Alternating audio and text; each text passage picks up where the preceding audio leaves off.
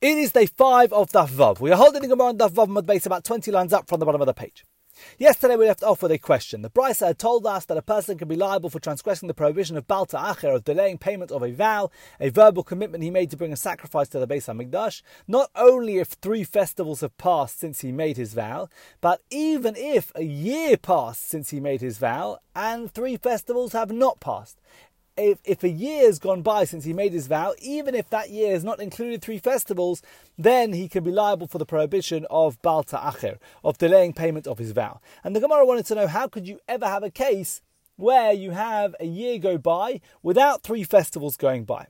So we had a couple of answers yesterday. According to Rabbi Shimon, the festivals have to pass in sequence in order for you to be liable based on the passage of 3 festivals. And you could have a year go by without the 3 festivals passing in sequence. So according to Rabbi Shimon's view, it would be foreseeable that you could have a case where a year goes by without 3 festivals passing in sequence, and therefore the Brisa comes to teach us that even if it's just been a year without 3 festivals in sequence, you're still liable. Then the Gemara suggested, according to Rebbe defines a year as 365 days, a solar year, even if you have a 13th month in the lunar calendar. And therefore, according to Rebbe also, you could have a year go by where the year was a leap year in the Jewish calendar, and so it's 365-day year, but does not include all 3 festivals. But the Gemara wanted to know, what about not according to Rebbe? It works according to Rebbe, what about according to the other opinions? So the Gemara says, Kedatani Rav Shemaya. Rav Shemaya can explain a third answer to this question. How do we know what is the case that you can have a year go by without 3 festivals? Atzeres pa'amim chamisha, pa'amim shisha, pa'amim shiva. Rav Shemaya teaches in a brisa that Shavuos, as referred to here in the brisa as Atzeres, sometimes it can be on the 5th of Sivan, sometimes the 6th of Sivan, sometimes the 7th of Sivan. The Torah doesn't give a date for Shavuos. It just says it has to be 50 days after you start the count on Pesach. It has to be 50 days later after the Omer offering is brought. So how can Shavuos fall on the 5th, 6th or 7th of Sivan? HaKetzad, how so? Shnehen mele'in chamisha. Shnehen chaserin shiva. Echad male ve'echad chaser shisha. It depends, Rav Shemaya says, what is going to be of the months in between the start of the count and the end of the count. We are counting Nisan and Iyar, basically, because Shavuos is in Sivan and we start the count in Nisan. So Nisan and Iyar. If Nisan and Iyar are both male, they're both full. In other words, a Jewish month can either be 29 days or 30 days, because every month the lunar cycle takes 29 and a half days, and we have months that are full days, so either 29 or 30. So if both of them are 30, what the Brisa refers to as male, as full, then Shavuos will fall out on the 5th of Sivan.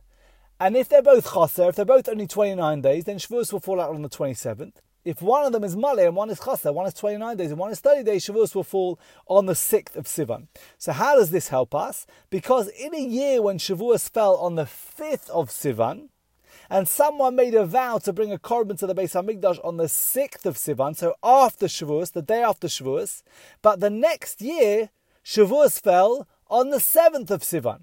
So it turns out that the anniversary of his vow, which is on the 6th of Sivan, was the day after Shavuos in the year he made his vow, but the day before Shavuos in the year that his vow reaches a full year after the vow. And therefore the year can go completely full through an entire year without the passage of all 3 festivals. So a very obscure case, but this is the case the Gemara says, according to Rav Shemaya, can make sense in the Brisa. You can have a year go by without 3 festivals if you make a vow on the 6th of Sivan, the day after Shavuos, or in the year when Shavuos was on the 5th of Sivan, and the next year Shavuos is on the 7th of Sivan, and therefore you've made a vow on the one day in the year that you can make sure that a year can go by without all 3 festivals.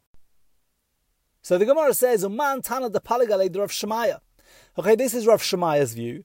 Clearly not everyone agrees with him, because if you go back to the Brisa on Daf Daled, we pointed this out already yesterday or the day before, the list of Tanaim in the Brisa on Daf Daled, who told us what has to happen in order for you to transgress the prohibition of Bal Ta'acher, none of them said that if a year goes by without all 3 festivals, that is a good criteria for transgressing the prohibition. They all talked about how many festivals have to go by, but no one said that if a year goes by without 3 festivals, that's also a good criteria for transgressing the prohibition. The Tanna Kama doesn't mention that. And therefore the Gemara says, Acherim hi. It is Acherim. The Tanya, as we learned in the following brisa, Acherim is going to disagree with Rosh Hashana as follows. Acherim say, Ein bein atzeres la'aseretz, ein bein Rosh Hashana l'Rosh Hashana, ela arba yomim bilvad. That there is nothing between the Shavuos of 1 year and the Shavuos of the year before, and there's nothing between the Rosh Hashana of 1 year and the Rosh Hashana of the year before, except for 4 days of the week. In other words, there is always 4 days difference. In other words, if Rosh Hashana of 1 year fell on a Sunday, then Rosh Hashana of the next year will fall 4 days later, it will be on a Wednesday. And if Shavuos of 1 year fell on a Sunday, Shavuos of the next year will be on a Wednesday. Because a year is always exactly divisible by 7, by a week of days, left over remainder 4. A year is always exactly 4 days more than being exactly divisible by 7. But if it was a leap year, in other words, in a leap year where there's an extra month, then the difference would be 5 days, not 4 days. Why do Acherim hold this? Because Acherim hold that every single month of the Jewish calendar follows a set pattern. You cannot have 2 consecutive months that are male, that are 30 days, and then 2 consecutive months that are chaser, 29 days. It's always 1 month male, 1 month chaser, 1 month male, 1 month chaser, 1 month of 30, 1 month of 29. Now, if Shemaiah held, you could have 2 months of 30 days, and you could have 2 months of 29 days. That's how it could turn out according to him. You could have Shavuos sometimes on the 5th, sometimes the 6th, sometimes the 7th, and how he could come up with this obscure case where you could make a vow the day after Shavuos 1 year, but it's the day before Shavuos the next year. Whereas according to Acherim, that can never be the case. You always have 1 month male, 1 month chaser, and therefore it turns out that the difference between one Shavuos 1 year and Shavuos the next year is always only 4 days of the week, and the same for Rosh Hashana.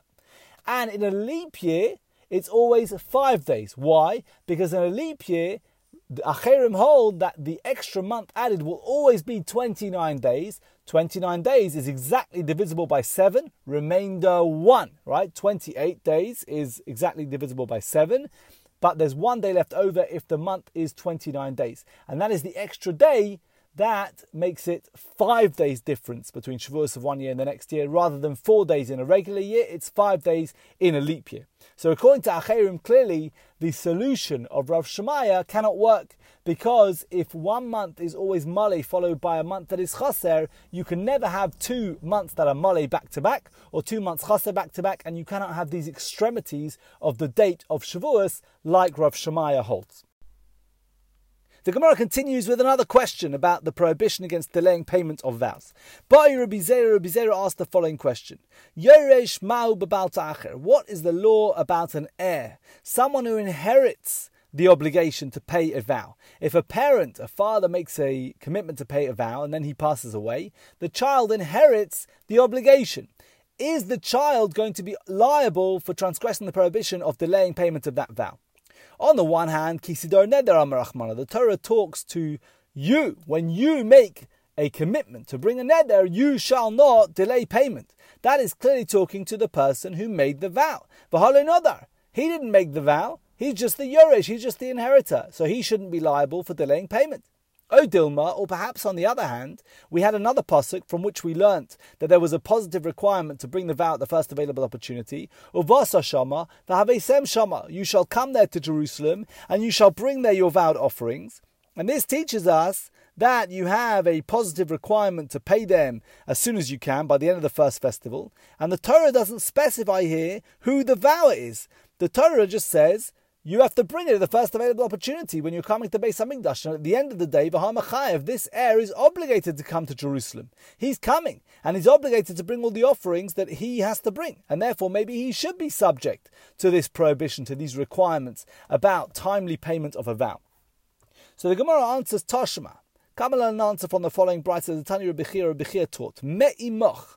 The Torah says, Kisidor neder Hashem Elokecha, when you make a neder, lo sa'acher l'shalmo, do not delay payment, ki darosh yidushen Hashem Elokecha me'imoch, because Hashem will seek it out, me'imoch, from you. That's in the pasuk about delaying payment of a vow. Prat le'yoresh. The brisa says this excludes an heir, someone who is inherited a requirement to bring a vow. Because me'imach, from you who made the vow, only the vower is going to be liable to this prohibition. So the Gemara says, wait a minute, we actually already used this word me'imach on Daf Hey when we said it comes to include leket shikha peah. That leket shikha peah, these are 3 mitzvahs that a farmer has to do in Eretz Yisrael when he harvests his field. Any sheaves that he forgot, any sheaves that dropped, and he has to leave also a corner of the field. That these are also included in the requirement to be brought, to be given within a certain time limit. They have to be given within a certain time limit in order to avoid the transgression of Baal Ta'acher, of delaying payment of a vow. So if we've already used that word in the pasuk to include leket shikha peah, how can we now also say that it comes to exclude someone who was an inheritor, an heir to a vow? So the Gemara says you can learn both laws from this word. Kori bei imach or kori bei me'imach. You can use the word imach to include leket shikha peah, and then the mem that's at the beginning of the word imach, me'imach, from you, that comes to exclude an heir. We've got an extra mem, in addition to it being an extra word imach, we've got an extra mem as well, and we can therefore learn both laws from there. And therefore the Gemara has taught that an heir is not liable to the prohibition of Baal Ta'acher. He has to bring the korban, but he doesn't have to do so within a certain time limit. We're going to hold it here for today. I wish you all a very good day.